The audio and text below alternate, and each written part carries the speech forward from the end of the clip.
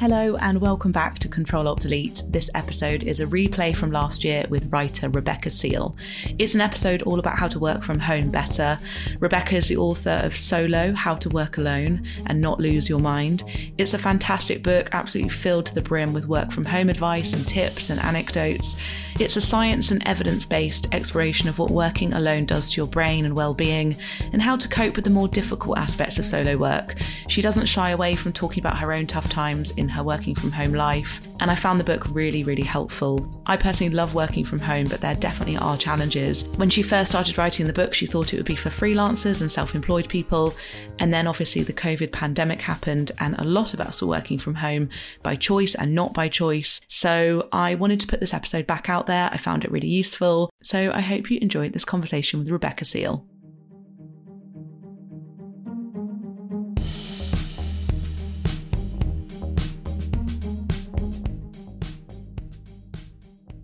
You have written such a brilliant book about working alone. It's called Solo, and it spoke to me as someone who works very much by myself. And for anyone listening who needs a little bit of a work from home boost, this is the perfect guest. So thank you so much for being here. Thank you. That's such a nice way of introducing me. I'm amazed. Thank you. It's so informative, but I also found it very, very comforting. And I don't know if that was your intention necessarily, but it was like a bit of a hug of like, you can do this, and the highs and the lows of it all. Did you write this pre-pandemic? Most of it, yes. Right. So the book deal happened in 2019, in the summer of 2019. So I started working on it from that point on. I finished writing it in lockdown. So yeah, it was never ever framed by the pandemic, because mostly it had already been done before that happened. I do remember my publisher saying, oh, we won't bring the publication date forward, which we ultimately did. It wasn't meant to publish until next April. We ultimately brought the publication date forward once I'd finished the manuscript. But she was saying, I don't know if that's a good idea, because, in a couple of months' time, if we wait, you'll be able to do a book tour and, you can do events and signings and stuff. Whereas you can't really do that if we publish it in the next couple of months. And I just think we didn't realize what it was going to be like. So I don't know how much it influenced me in that way. But now, of course, the majority of the book is horribly relevant to a huge number of people, which I never expected. Yeah, it really is so, so relevant. And thank God it's there, because your book really, it covers the breadth of it, doesn't it? It really just spans everything from money to the good sides, the bad sides, the loneliness, just the mental health, everything. Did you want it to be a bit of a like one-shop book? Yeah, I did. I wanted to make sure that I didn't kind of get into talking about tax too much, or, or even pitching and things like that, because I wanted it to be as broadly appealing as possible. I mean, I know someone who's a carpenter, for example, I wanted him to be able to read it, and I wanted my friend who's a personal trainer to read it and get something from it. So I didn't want to go into too much detail about how to run your business exactly.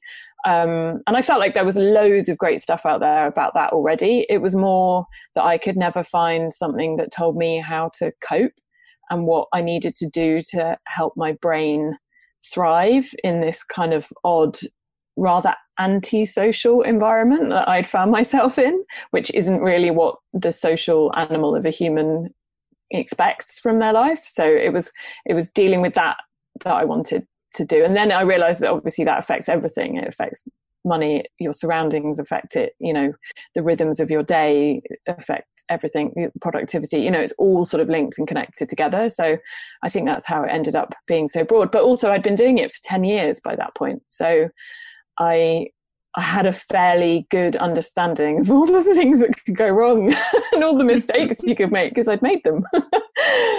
Yeah, it's been there, done that storytelling. I love it. There's a bit in the book, I think you've taught me a new phrase and I loved it, which was being a sociable introvert. Oh, yes. I was like, that's me.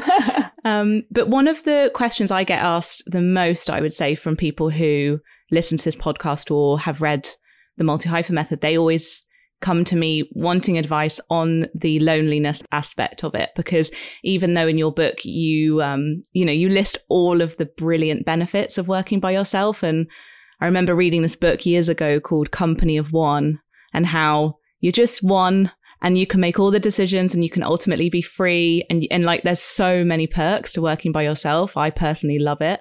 But I'm so glad your book early on touched on the loneliness. Would you be able to talk a little bit about that? Yeah, of course. So I experienced really intense loneliness. And I think I experienced it for a long time without realizing exactly that was what I was feeling. So I had a very strong urge from the very beginning of the idea of the book to address that and to try and tell people that it was okay to feel it, and that you almost certainly would feel it if you were working by yourself. And I wanted to give people as many tools to deal with it as possible. I think it's quite easy to feel a bit ashamed of feeling lonely. And I felt very ashamed of it because I felt guilty for it in a way, because technically things were going well and my career was quite successful and I had enough work, and that is quite rare and something of a privilege in the freelance world, particularly now. And so to say to anybody I'm actually quite miserable, I felt really guilty for that. I felt like it wasn't a legitimate feeling, and that I should sort of squash it down and push it away. And so I wanted to make it clear to readers, and I've talked about this a lot in recent weeks, and it's something that seems to chime with people. I wanted to be really honest about how bad I had felt and how isolated I had been, and what I'd done about it, you know. And the things can be really simple. Like right in front of me, I've got a Post-it note that says "Call your friends." I don't know if you can see that on the Zoom screen, but you know, I have to be reminded that my life is about much more than work, and I need constantly to tell myself to make time for the people that I care about, and to call on the telephone, not Zoom, to call them, because otherwise you kind of lose connection. And this year is so intensely difficult in terms of maintaining relationships with people, but we all have to really act on it. And it's not something that just happens if you work by yourself. You have to really make a plan and engage with the idea of preventing your own loneliness. And one of the ways I find actually most successful in that is remembering that by preventing your own loneliness, you're preventing other people's too. Sometimes it's easier for us to think about how we can help other people than to think about our own self-care, as it were. And so maybe that's a good way in. If you are consistently supporting people around you who you care about, then they're naturally going to be doing the same thing for you, and your connection will be deeper to them because of that. So we just all have to keep talking. We just have to keep talking and being honest about how we feel, and not pretending that everything's okay, because I think this year nobody's okay. Not completely. Yes. If there's one thing 2020 has brought me is that complete honesty of like, no one's okay. And the performance is up, really, if you were doing that. It's not really washing anymore to pretend you're okay. But it's funny because I feel like I follow my work schedule so religiously that I find that if I put like call mum and dad in my work calendar, I will do it. But it's so sad that I'm following my work calendar to do that. Well, you could reframe how you think of it and think of it as just your life calendar. I have done some work on my to-do list, and I go into this in the book, but my to-do list is now my life list. I have sections in it where there are things which I call deadlines, but they are just as likely to be buy presents for my daughter's birthday. You know, it's like overshare, but on it at the moment, my deadline is book your smear test. You know, it's a good one. But why shouldn't that be in the deadline section of my life? Because these things are really important. And one of the problems that I had was that all of that stuff, all the personal stuff, all the stuff which related to being a good partner or friend or taking care of myself was always on a separate list, which got ignored. And so I decided that, you do need boundaries between your work time and your lifetime, but you also need to say that there are some life things which are just as important, if not more important than work. So I've allowed a level of merging, which I originally thought would be unhealthy, but actually has allowed my life stuff to have the priority that it should have. Because actually, life is more important than work. Yes. And that's why, I mean, personally, that's the reason I work for myself is I could not believe the work culture of these fancy job titles, offices, where you have to like beg someone to give you time off to go to the doctors. Yeah. I was like, this is the most toxic environment where a doctor's appointment is being like people are rolling their eyes at that. Yeah, definitely.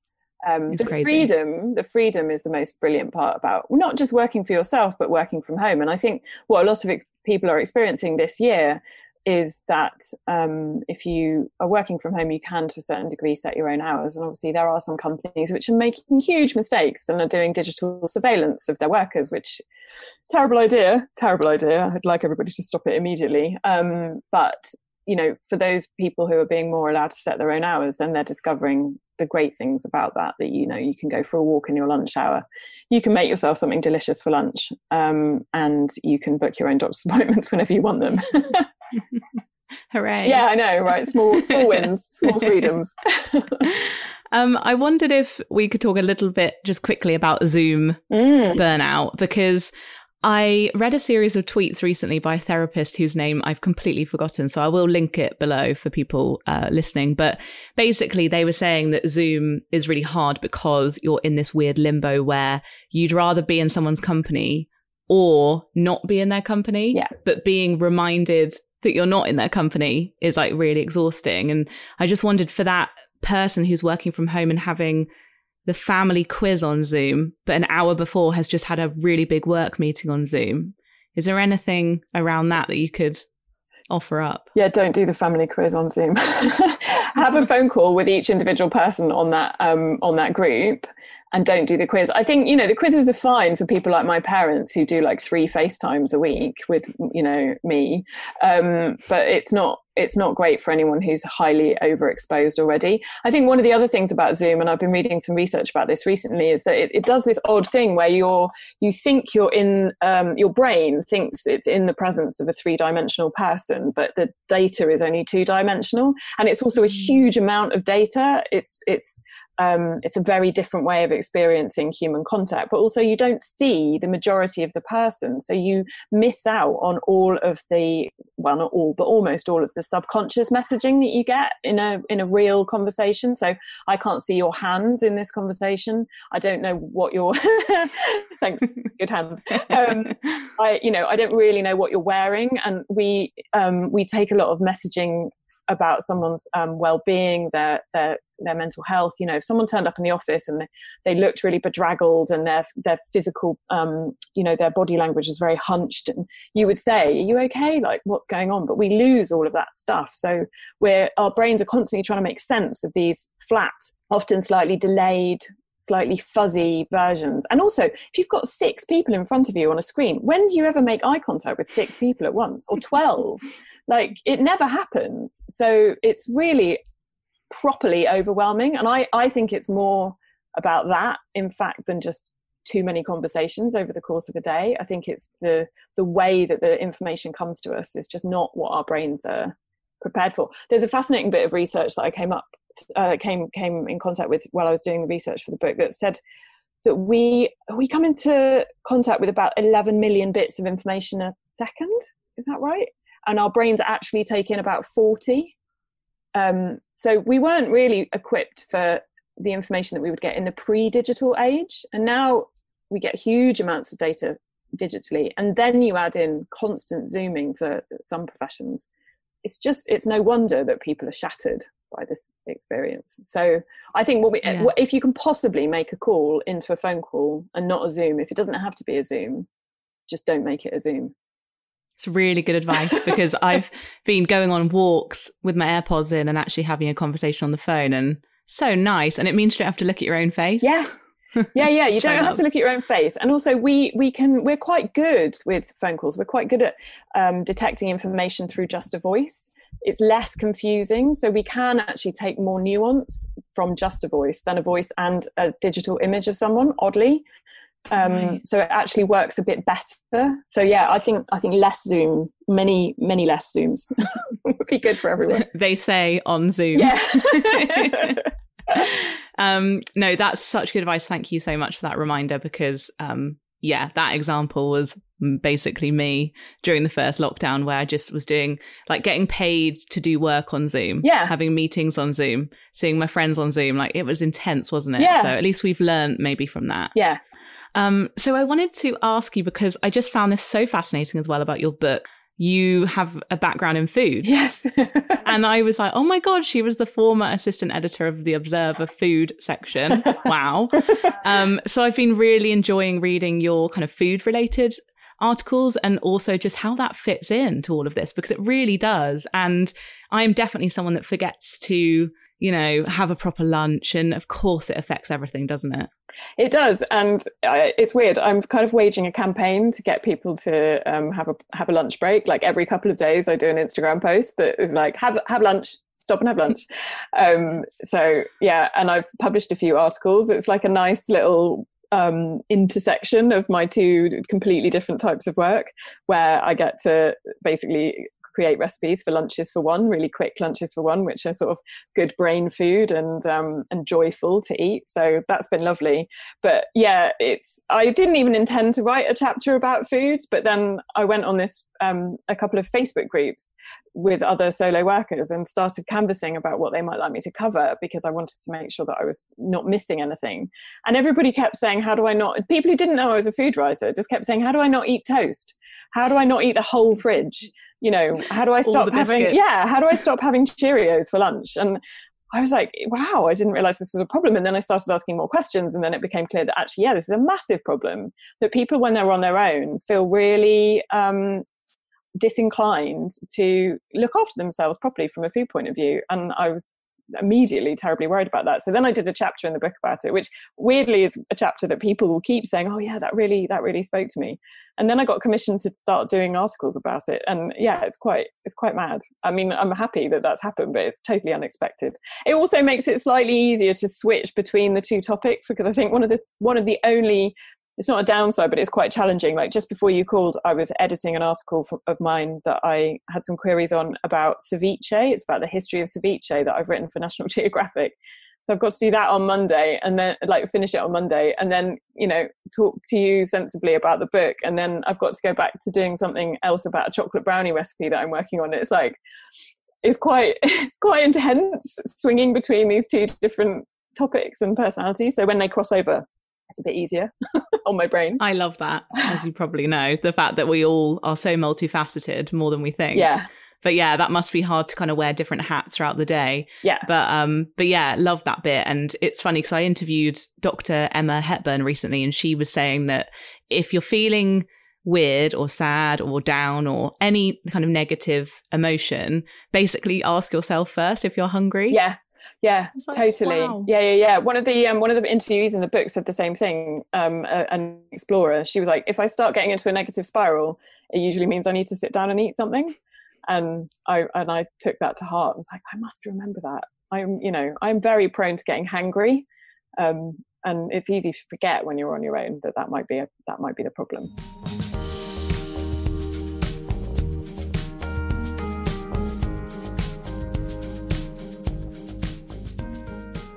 Well, for anyone listening, go and Google Rebecca and her food articles, because there's one, and I can't remember where it is. You probably will know, but it is literally like a checklist of things, really easy things to do to get yourself eating well during the day. Was it the one in the Telegraph? I did a set of articles in the of recipes for the Telegraph. Yeah, and so it's accompanied by 7 options for your work from home solo lunches. Yeah, little tiny recipes. That was a really fun one to do. And then there's another one coming out in a few weeks in The Guardian as well. So I loved it because it also wasn't like make this complicated recipe from scratch. It was like just really like good advice that's practical, but also maybe more challenging, obviously, than toast. Only fractionally. I mean, one of my favorite recipes is mixing chipotle paste with baked beans and putting some avocado on top. Love it. So it's I'm not expecting anyone to start whipping out the caviar. Most of my advice hinges around having nice stuff in jars and tins that you can warm up really quickly. I make a fake dal with Madras curry paste from the corner shop at the end of the road and lentil soup mixed together. Like, it's really nice and it's really spicy and it's really warming, but it costs about 59p. It's not gourmet. I do a lot of gourmet recipes, in other bits of my work, but when I just need something warming and nourishing, I'm not above a tin for sure. I love that. That is why it spoke to me. I'm the worst person in the kitchen, and yeah, I felt like I was inspired by it. And it's funny because people talk about self-care and self-love and having that self-respect, and that is kind of the most basic thing you can do for yourself, is like prepare something nice for yourself. Yeah. And if you need convincing in a way that isn't to do with the food in and of itself, like if food isn't that exciting or important to you, then you can think about it in this way. Stopping your work and doing something which absorbs your brain in a completely different and separate way from your work, like cooking, is a brilliant way of doing everything else later on in the day quicker. So having a break which involves something along the lines of deep play, which is, things which really, really engage you physically and mentally, which I would argue standing at a counter and chopping something delicious is, then you'll get your work done quicker through the rest of the day, and then you can finish it on time and go off and do the rest of your life, which, as I've said before, is much more important and much more interesting than the work bit of you. So you can think of it like that. Totally. And I love that your book includes a chapter on non-work, basically, which I wasn't expecting. It's like a lovely little juicy surprise at the end. But there was a bit in there actually that really spoke to me, because I think I will put my hands up and say that in my 20s, work was like everything to me. I got completely lost in my work identity, which, is paying off now, if I'm being honest. I'm like, thanks to that hustler, but now I'm just completely different, I suppose, in where my identity lies.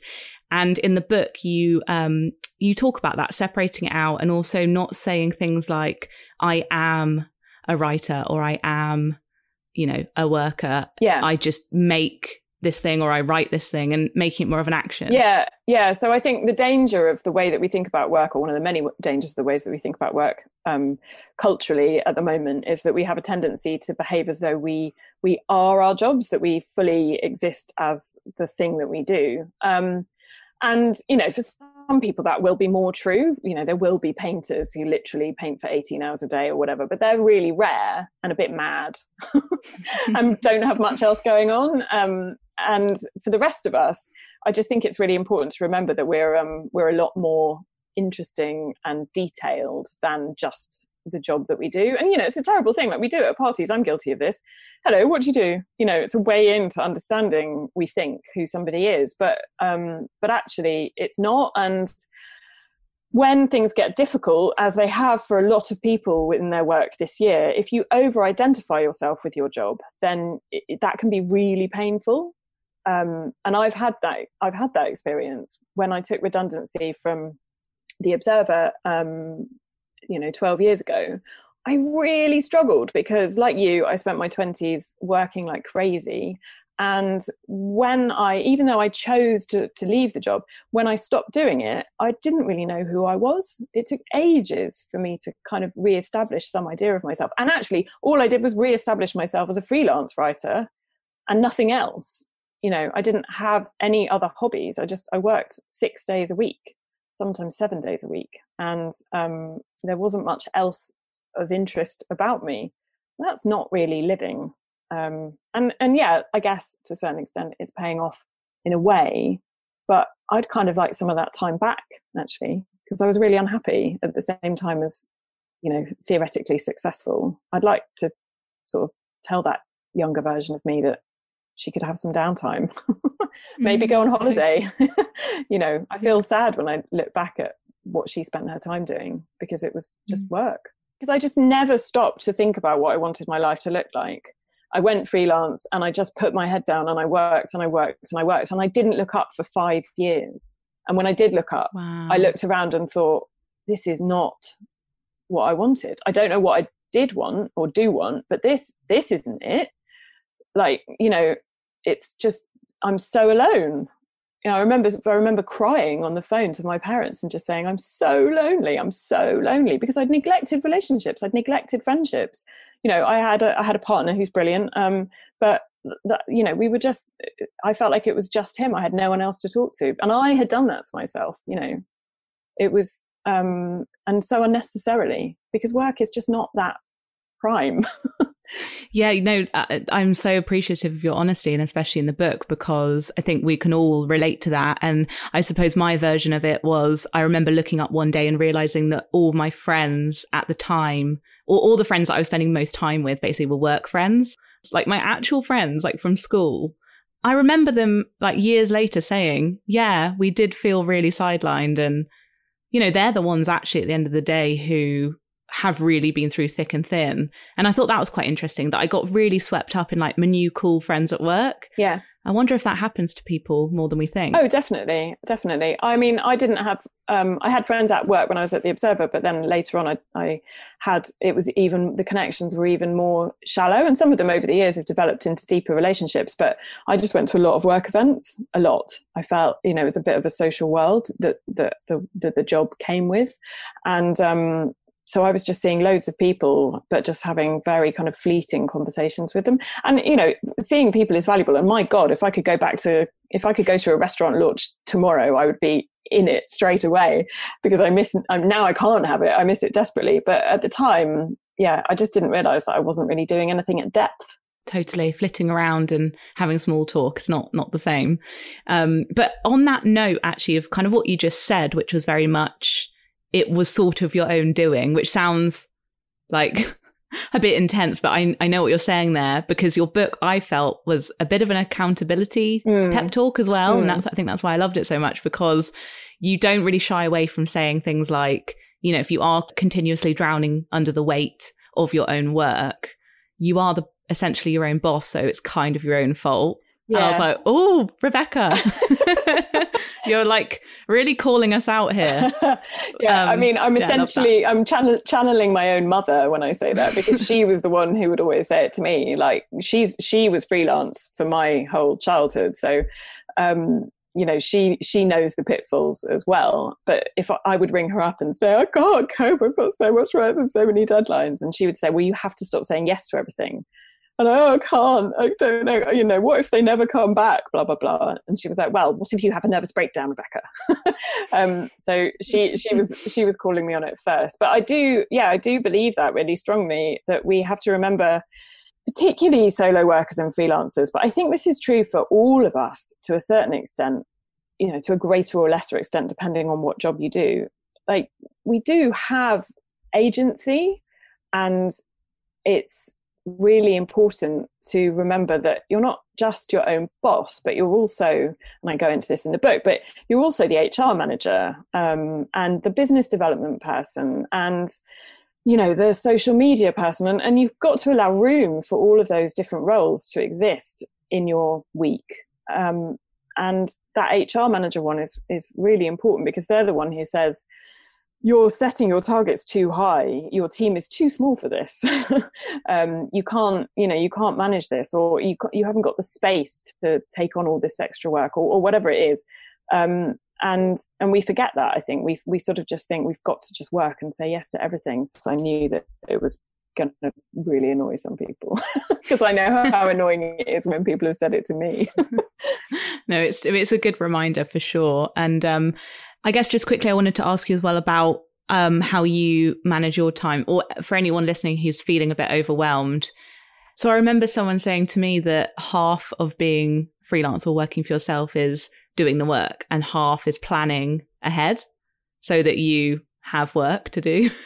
How do you manage that? And how do you kind of make sure there's a balance there? Well, that's a really good question. I probably should be honest and say I'm not sure I've nailed that one totally. I mean, I guess the nice thing for me, the lucky thing, is that my work, I have a lot of short projects and a lot of very long projects. So because I write books, and obviously they might take a year or so. And then I get deadlines that are, you know, maybe just a few days away. So I guess that's one part of it.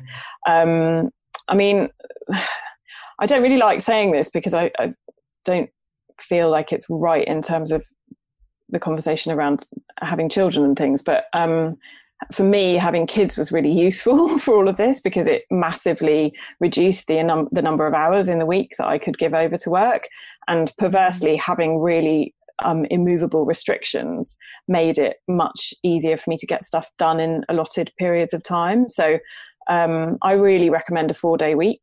Having gone from a 6-day week, I've got more done in my 4-day weeks since I started them than I did in my sort of loneliness-filled 6-day weeks, which is weird, but it's sort of magic. So that's one way that I do it. But I mean, yeah, let's be honest, I still have that feast and famine thing. I had a few weeks recently where I thought I wasn't going to have any work for a couple of months and got really terrified, and did that thing of contacting every editor I've ever worked for and being like, hello, hi, can I have some work? And then obviously ended up with too much work, because that's how it goes. So I think in a way, that rhythm thing of managing work when you work for yourself is just so hard. Almost the only way to cope with it is to just accept that it's going to do that and learn to live with that fact rather than fighting against it or fighting your own responses to it, which in a way is actually probably the biggest advice out there in terms of working for yourself as a whole. Like, fighting against how it is often quite psychologically disturbing. And I mean, this is not exactly an answer to your question, but I, for example, worked out a few years back through plotting my time over the course of the day and plotting my levels of productivity. I realized that I'm creative in the afternoons, but I don't really write very well in the mornings. And that's hard because my day ends at 5. But at least now I don't hate myself because I can't really write in the mornings. So, I'm not fighting against something that I can't really change. And I think that the more that we learn, and this is something I repeat in the book a lot, the more that we ask questions about ourselves and learn who we are and what we need and want from our working lives and from the rest of our lives as a whole, really, the easier that work will be, because we can fit ourselves into our own rhythms instead of trying to be somebody we're not or do something in a way that is just practically impossible. And that means accepting your emotional responses to how work is going and being really kind to yourself and not having arguments with yourself, which I'm pretty good at, because you are who you are, and you deserve to have your work fit around who you are rather than bend yourself until you break to fit what you think your work should be like. Yes. Oh, thank you. Such a good reminder. And also, that's, I guess, what is so brilliant about the book is it is a bit of a reality check at the end of the day as well. You really tell it how it is. And I think that's quite reassuring to read, because the other myth I think that is out there around working for yourself is that every single day is like so meaningful and so full of purpose. Yeah. And it's like, no, it's a job. Yeah, absolutely. I really early on, before I published the book, I did a really interesting podcast interview with the Creative Rebels. And one of them said to me, so what would be your advice for someone who is thinking about going freelance, going to turn their side hustle into a new thing? Which is, a great question. I'm not against the question, but I was like, I'm not here to tell you should go solo. Like, that's not my thing. I'm not saying it's the best way to work. It's great for me, and if you want to do it, then go for it, and I'll support you and help you through it as much as I can. But I'm not saying it's the perfect way to work at all. And some of it's really hard, and a lot of it's very unglamorous. And we shouldn't sort of pretend that it's you get to paint all day or like some of my friends drink champagne in the garden all the time. I don't know if you get this, but I quite often get this. I get people just being like, I'm just going to come round, pop over. Yeah. And I'm like, I'm working. Yeah, I get that all the time. Or like, oh, it's sunny, you must be in the garden. No, I'm looking at a screen just like you. It reminds me of something I think Zadie Smith said once, where they were like, oh, what's the thing that we need to know to do with being a writer? And she was like, that you'll be sat in a chair for 8 hours. Yeah, writing. It's not glamorous. Yeah, that's the thing. People often say to me, oh, food writing must be amazing. And I'm like, it is 97% washing up. It really is. Like, I love it, but it is so much washing up. So I know. And I find it with florists, they get really annoyed when I'm like, oh my God, do you just cycle around with your flowers like in the basket on your bike? And they're like, no, I get up at 6 a.m. Yeah. And it's like, yeah. It's cold and it's really hard. Yeah, definitely. Well, thank you so much for talking to me. I knew this would be such a brilliant conversation, and I feel like we should do a part 2 one day. Oh, I love that. We've only scraped the surface, really. The book is brilliant. So everyone listening, go and buy it. Oh, thank you so much.